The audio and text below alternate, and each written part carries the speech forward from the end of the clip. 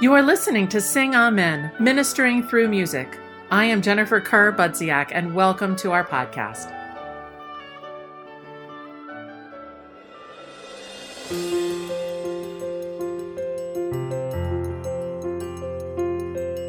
Hold fast to my word, let the gospel truth enfold you.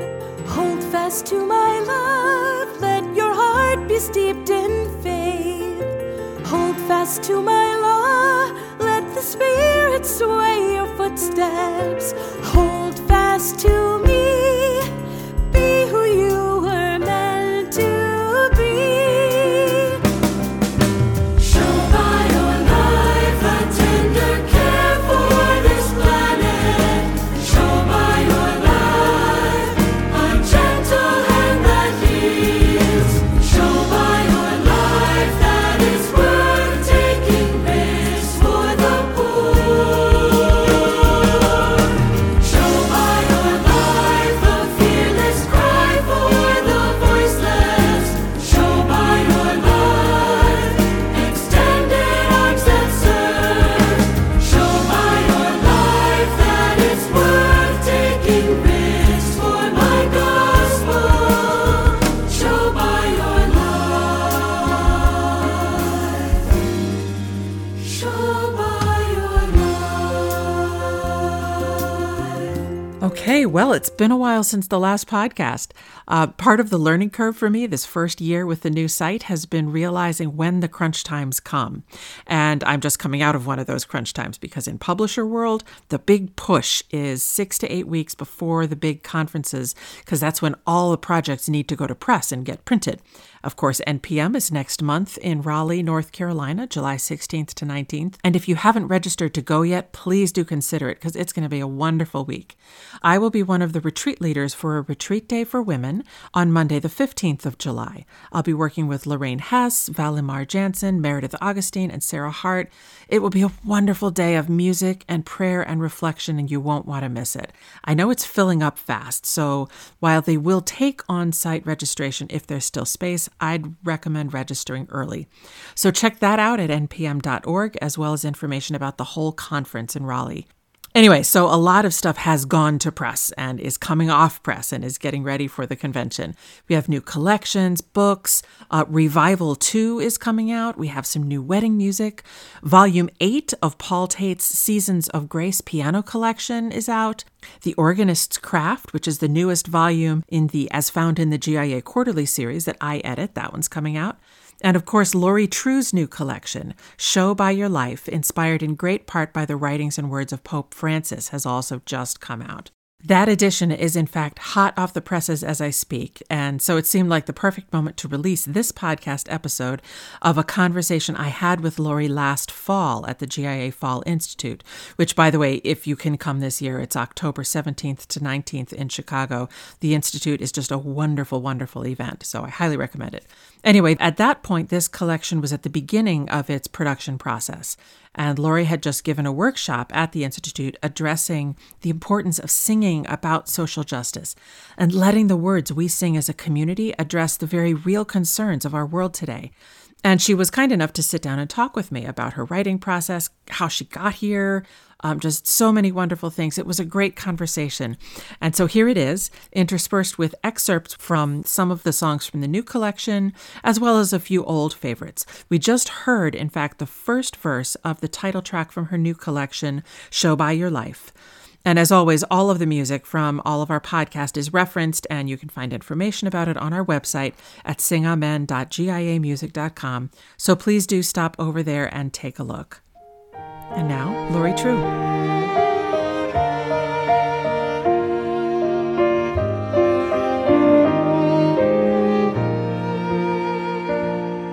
I send you with the grace of my Spirit. I send you as companions of peace. I place you on the path that leads to endless joy. Go seek me in the least of these. Show by your life what my gospel requires.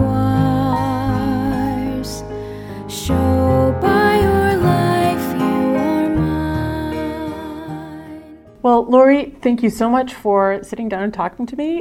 We are here at the GIA Institute, and Lori has just this morning given a wonderful presentation on social justice in music and how we can sing that part of the truth of our faith. And she was gracious enough after a concert last night and talk this morning to sit down and talk with me just about who she is and what she does and kind of to teach us a little. So hi, Lori.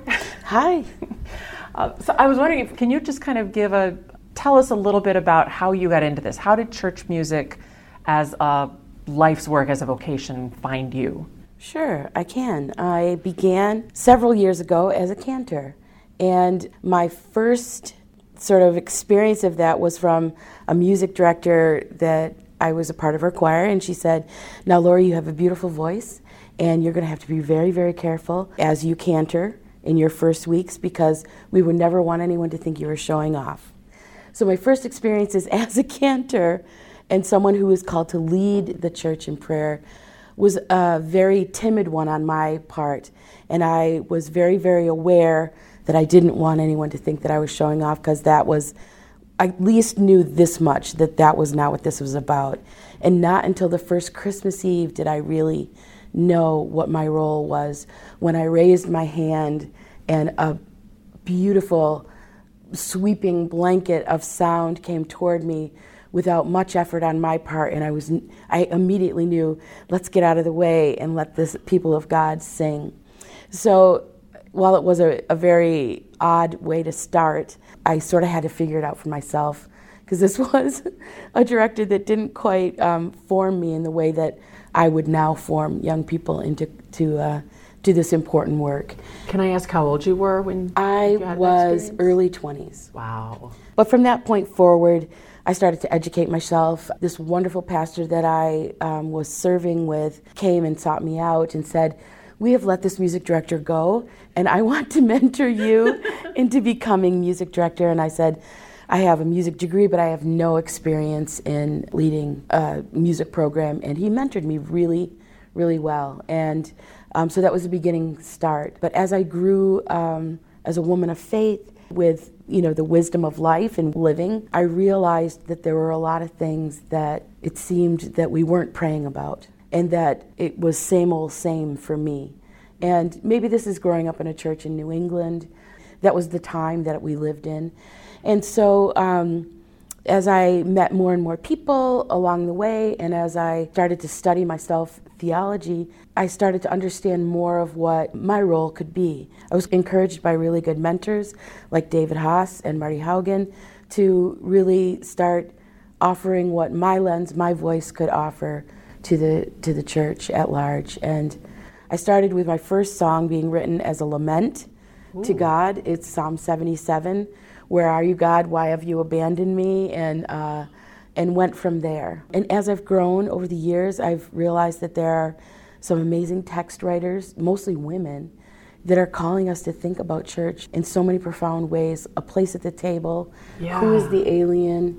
Those are texts that I did not write, but I certainly was drawn to by my own life experience and by the experience of women that I worked with that needed their voice to be heard. And I have to say, both of those songs, did Shirley Rena Murray? Yes, that's A Place at the Table. A Place at the Table. And Mel Bringle did? Mm-hmm. Yep. Did Who is the Alien? Yep. But I could never in my mind now, I mean, yes, I've heard them and lived with them for years, but I couldn't imagine any other tune or melody or treatment to them that your melody melded with their text, in a really integral way that... So you just named literally, I think, two of my favorite of your songs. Oh, so. Well, thank you. As I said, I sat with the text, and I had never ever seen anything quite like that. With Who is the Alien, as I started to read it, I started to sing it, which was really a unique sort of thing for me anyway. And then I started to cry because it spoke to so many places in my own experiences that it just resonated with what the people I love, the people I work with, really, really were aching for. And so, and most of the people I worked with at the time were young people. And so those were the first ones that I shared this with, other than some of the mentors that I have. And they were like, yeah, this is right in your face, and this is important for the church to pray.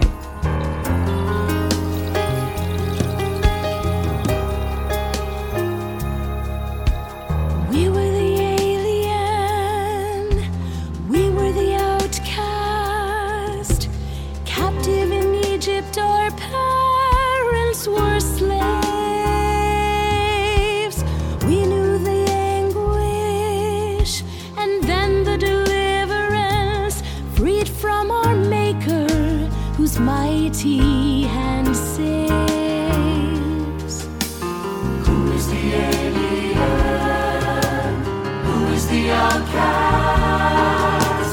Who is the hungry one, barred from the feast? Who is the widow, the slave, and the orphan? These are our neighbors, the last and the least.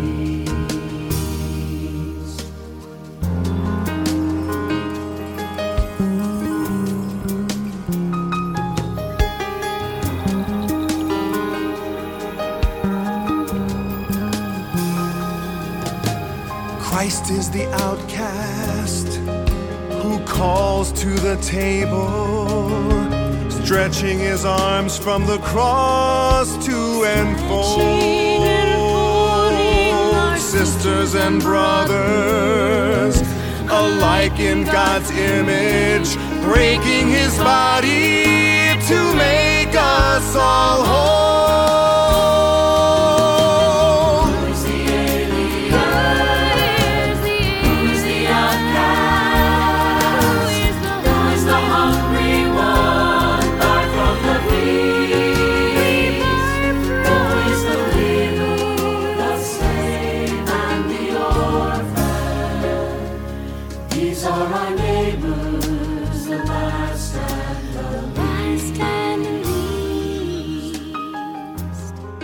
That's kind of how I approach all of the music that I sing and that I write text for, is what are the people of God crying for? What is our country, our world aching for? What kind of a voice counters some of the darkness that we are hearing on an almost daily basis? And Pope Francis is one of those.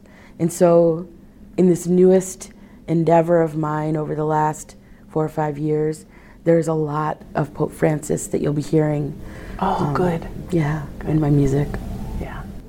So you use music of other text writers. Do you write a lot of your own texts as well? Yes, actually, I will have a new collection with GIA, and it will be called Show by Your Life. And I was really shocked when I finally got to the end of the grouping of what I wanted to offer, to notice that with the exception of a psalm, all of it is my own reframing of either scripture or some sort of a wisdom figure that has spoken to me, and that is Pope Francis.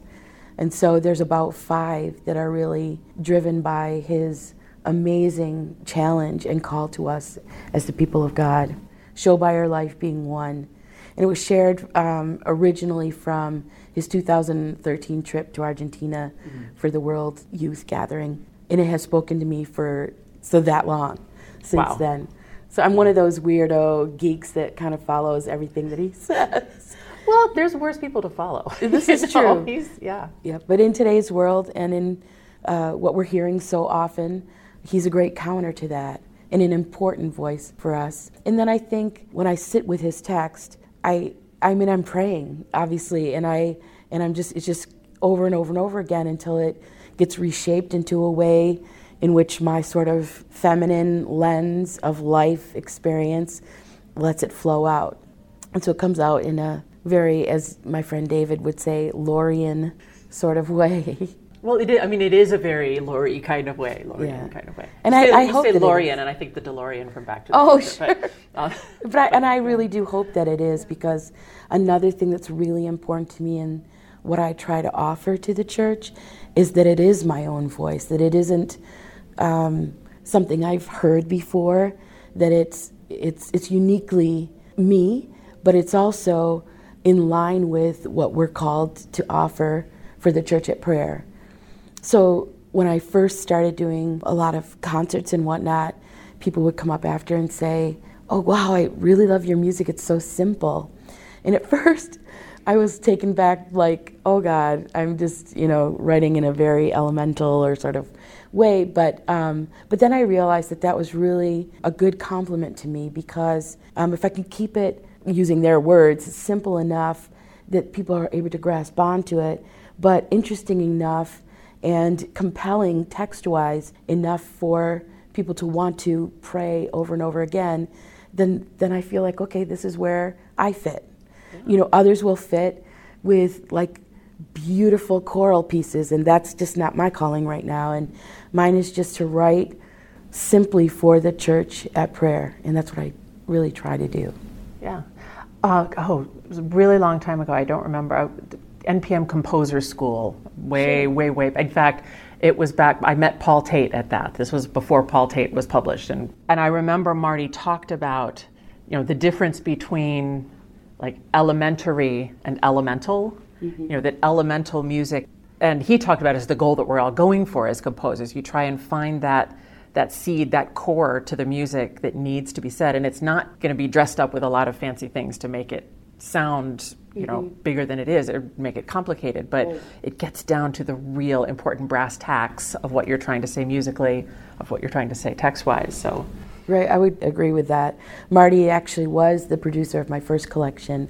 And so I learned a lot from him about going back, editing, rewriting.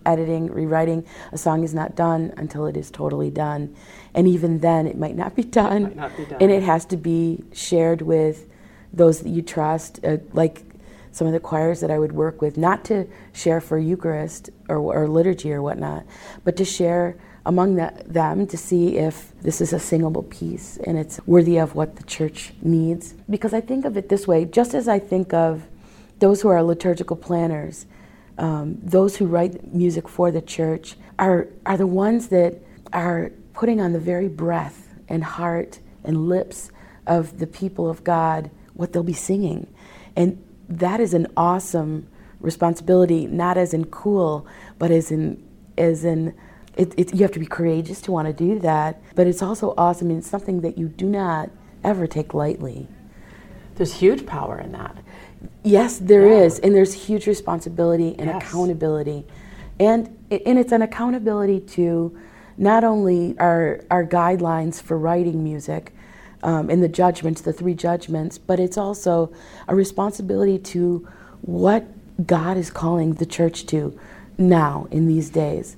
God's politics, so to speak, and what they're calling us to in these days.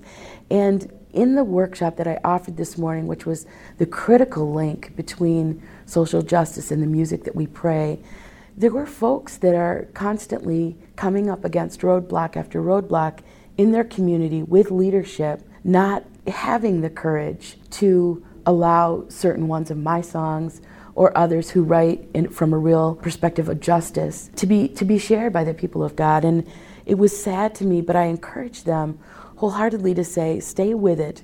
Bring your respect, bring your joy, bring your knowledge of what you know of your community, of what the church is calling us to, and line up gospel after gospel that shows that this is what Jesus Christ has offered to the church. Show those teaching principles and say, this is our blueprint for what how we're called to live. If we don't sing music that's in line with how we're called to live, how will we ever change?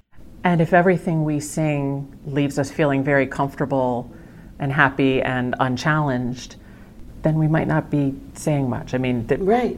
We're not meant to leave our liturgies feeling all warm and fuzzy, or we're not even meant to, after the homily in that lovely break time between, word and meal, to kind of take that just sort of like gentle breath and be cozy in our pew. Yeah, we're meant to be. Isn't it wonderful that we're here, and I feel so good being with my community and my Lord, and that's it. We're meant to be fidgeting. We're meant to be uncomfortable. That when we get up to pray our universal prayer, we're ready, and we're honestly able to name the truth of what the prayers of the church need to be. That's why I think our universal prayers are so important for our community, and it should never be, I'll probably get in big trouble, but it should never be taken from a book. And I've done a lot of work on that part of our liturgy. It's one of the places we can be creative, and we should be freely utilizing that and calling, for groups of the community to come together and craft those prayers for our people. It's their voice. It's the opportunity, the small, slim slice in our liturgy where the voice of the people of God is meant to be raised up and we don't take advantage of that. And it's the voice of the people. It is the universal prayer, but it's still the words come from this people, this time, this place, this exactly. day. Yep. In light of what's going on, in light of what Scripture shared. Absolutely. Right. Yes. Yeah. I'm with you.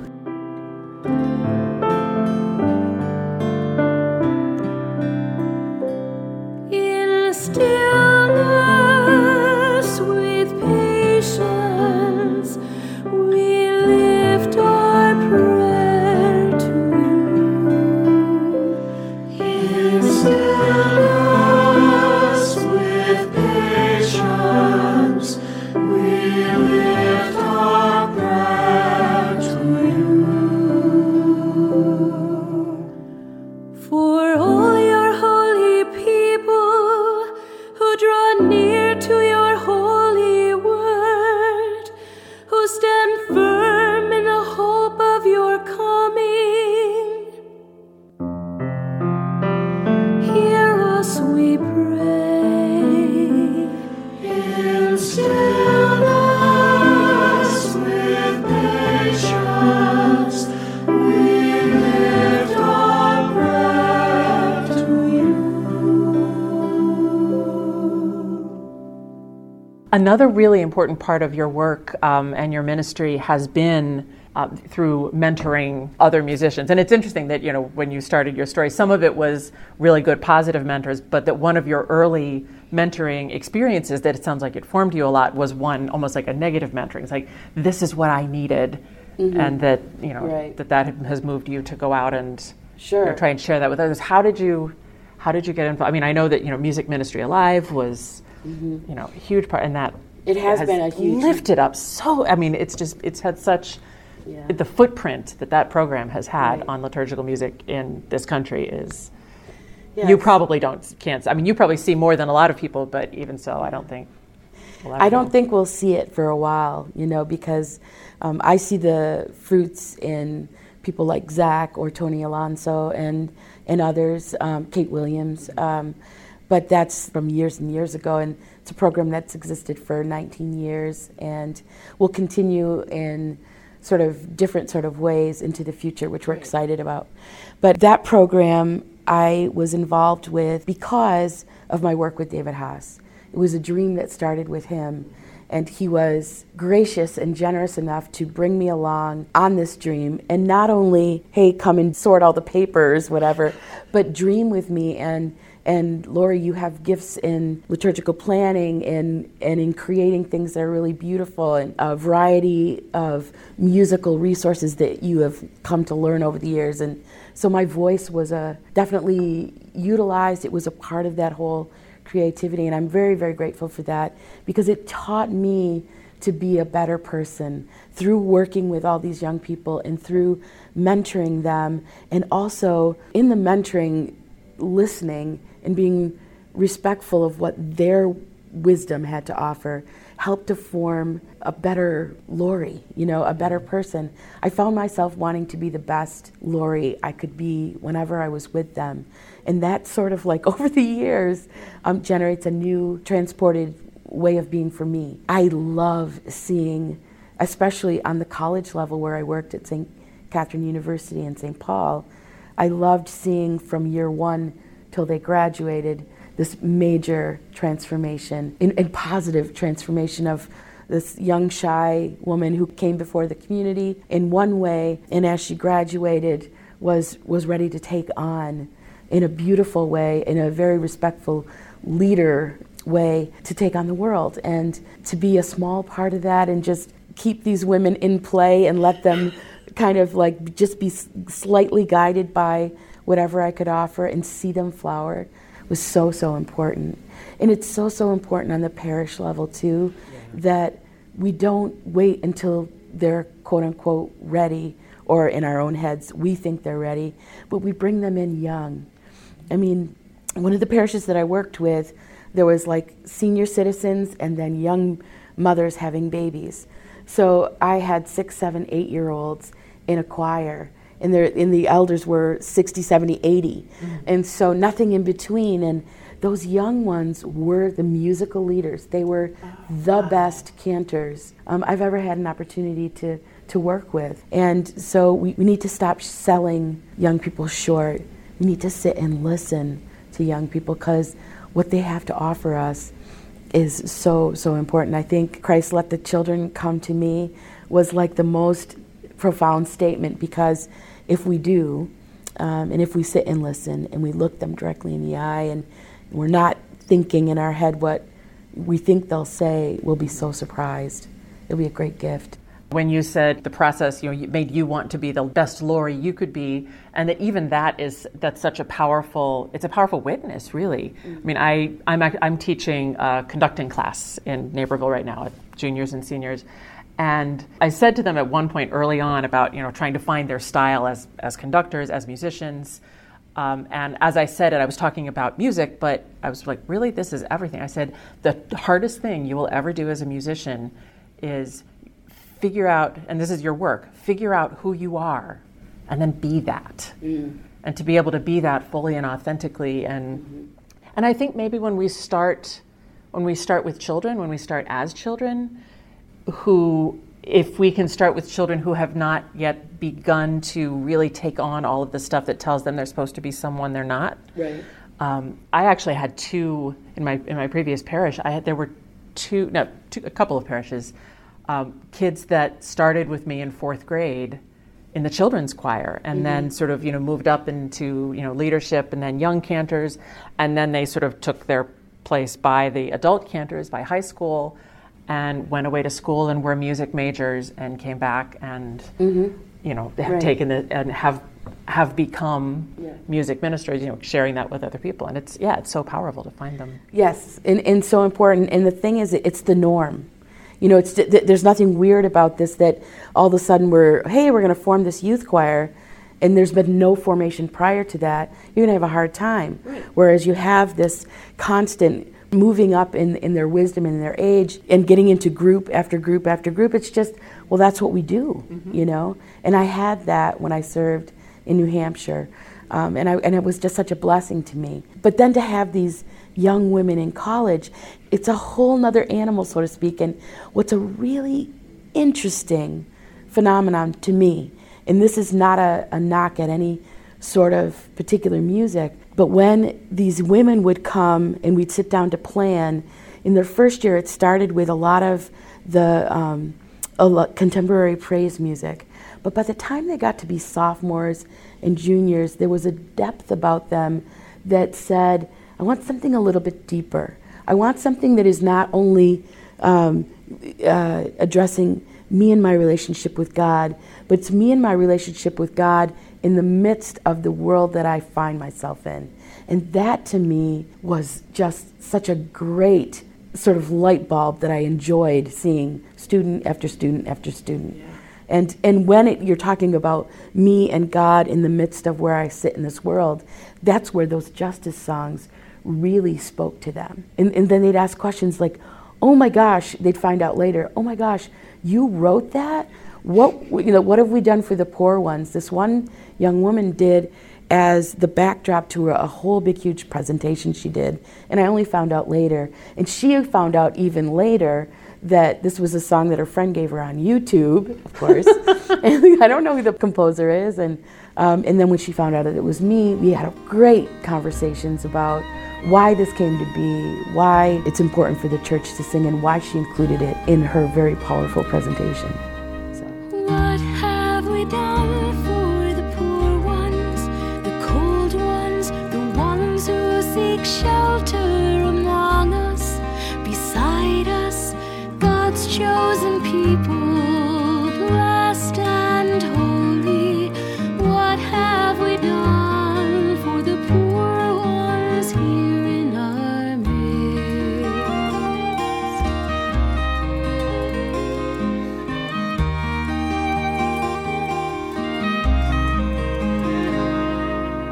What have we done for the stranger, outsider, the ones who are aching for welcome, acceptance, God's chosen people, blessed and holy?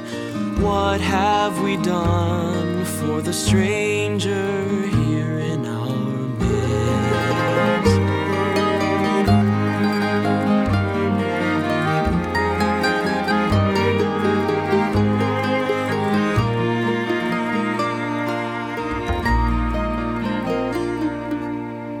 What have we done for the voiceless, the sick ones, the fragile who cry for compassion, protection, God's chosen people, blessed and holy? What have we done for the voiceless here in our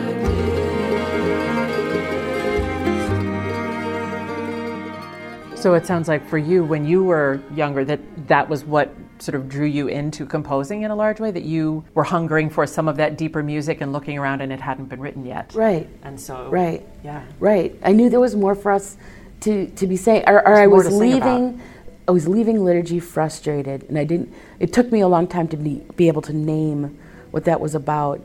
But the more I got involved, as you get older, those great, like junior, senior, and then first year, second year college, are the times when you're opened up to this big wide world beyond the voice or the view of your parents.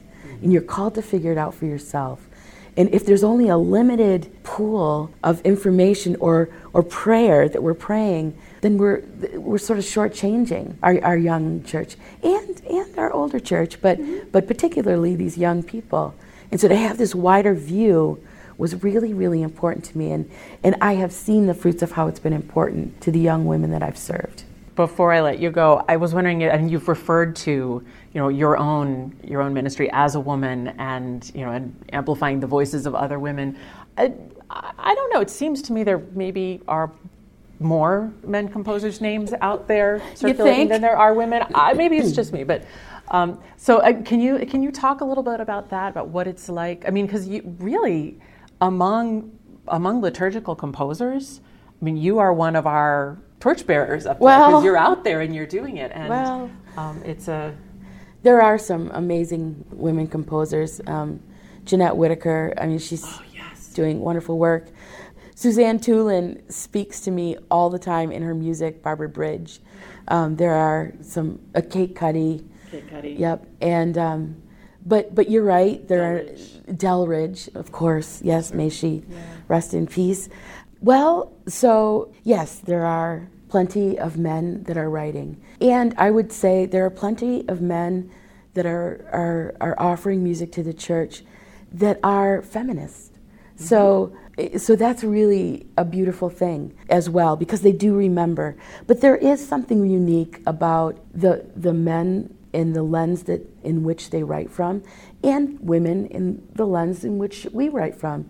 And it's just different. It's not better or less than or more than. It's just different. And I have struggled through the years to come to this place, because I did sometimes feel like it was an uphill battle just to be heard. And that's across the board. That's not just in liturgical music, but that's like the women's movement.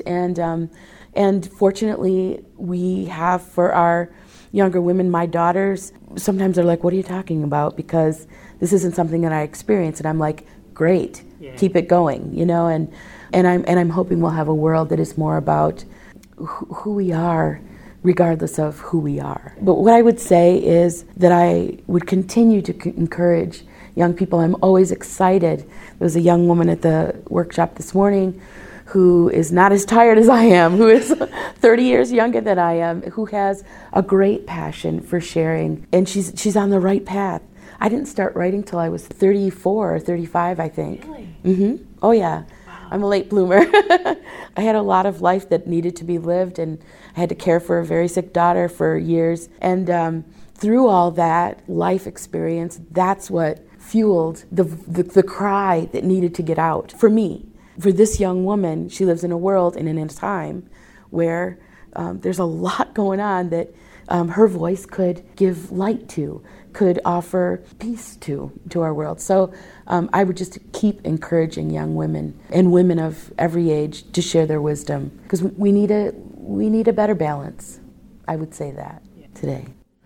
So to the person who, man or woman, young or old, who right now is really, really tired or really, dejected or in a place of not knowing where to go, not knowing how to move forward, wanting to offer their gifts, but just feeling tired. There's so much to despair about. I mean, let's face it, if you look around the world, there's plenty of reasons to give up and say, ugh, but we can't do that, and we don't do that, and I know you don't do that. No. That's not what you're about. What would you say to that person, maybe to? I would say, you have to take it to prayer, and you have to ask God and yourself the really important questions of, is this where my energy needs to be being spent?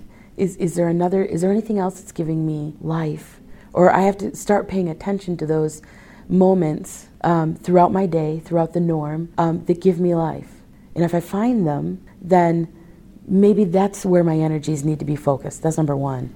If I don't find them at all, then I need to get myself some help. That's number two.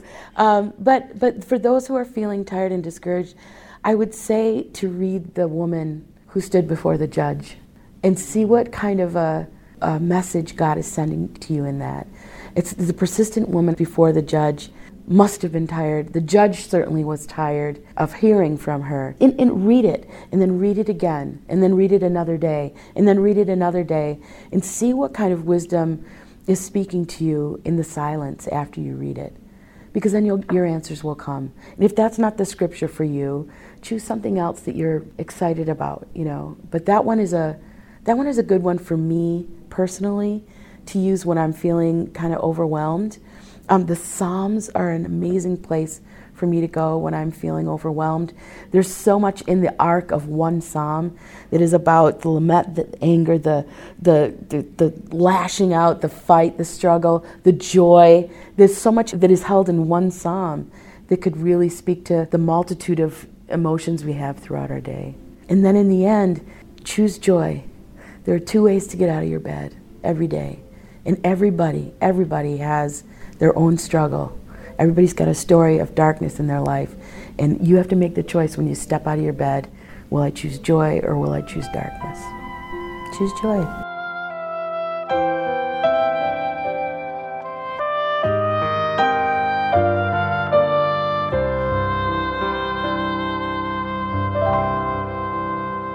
As my beloved holy ones,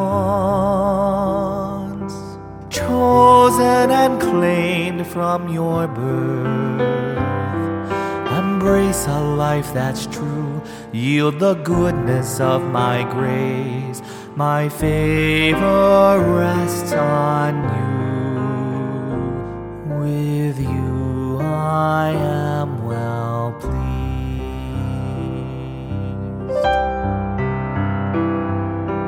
Come to me in prayer, seek me deep within your heart, in that place where you and I alone can dwell. Be still and pray, hear the message of my word, become who you are meant to be. As my beloved holy ones, chosen and claimed from your birth, embrace a life that's true, yield the goodness of my grace, my favor rests on you. With you I am well pleased.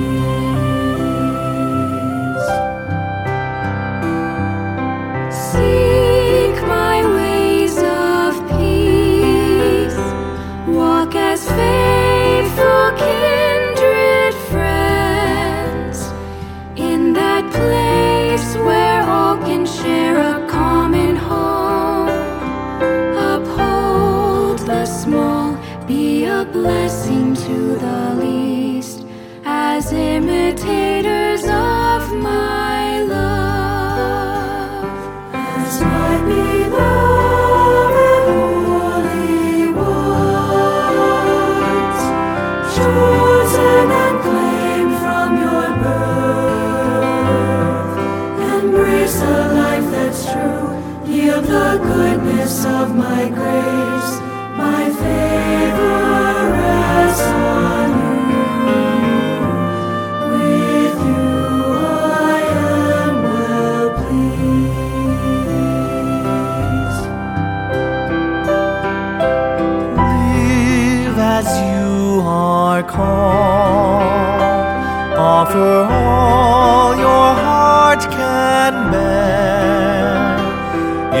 that place where ardent action finds a voice. Console the weak with a tender, warm embrace. Come love me in the least of these. As my beloved holy ones, chosen and claimed from your birth, embrace the life that's true, yield the goodness of my grace, my favor rests on you. With you I am well pleased.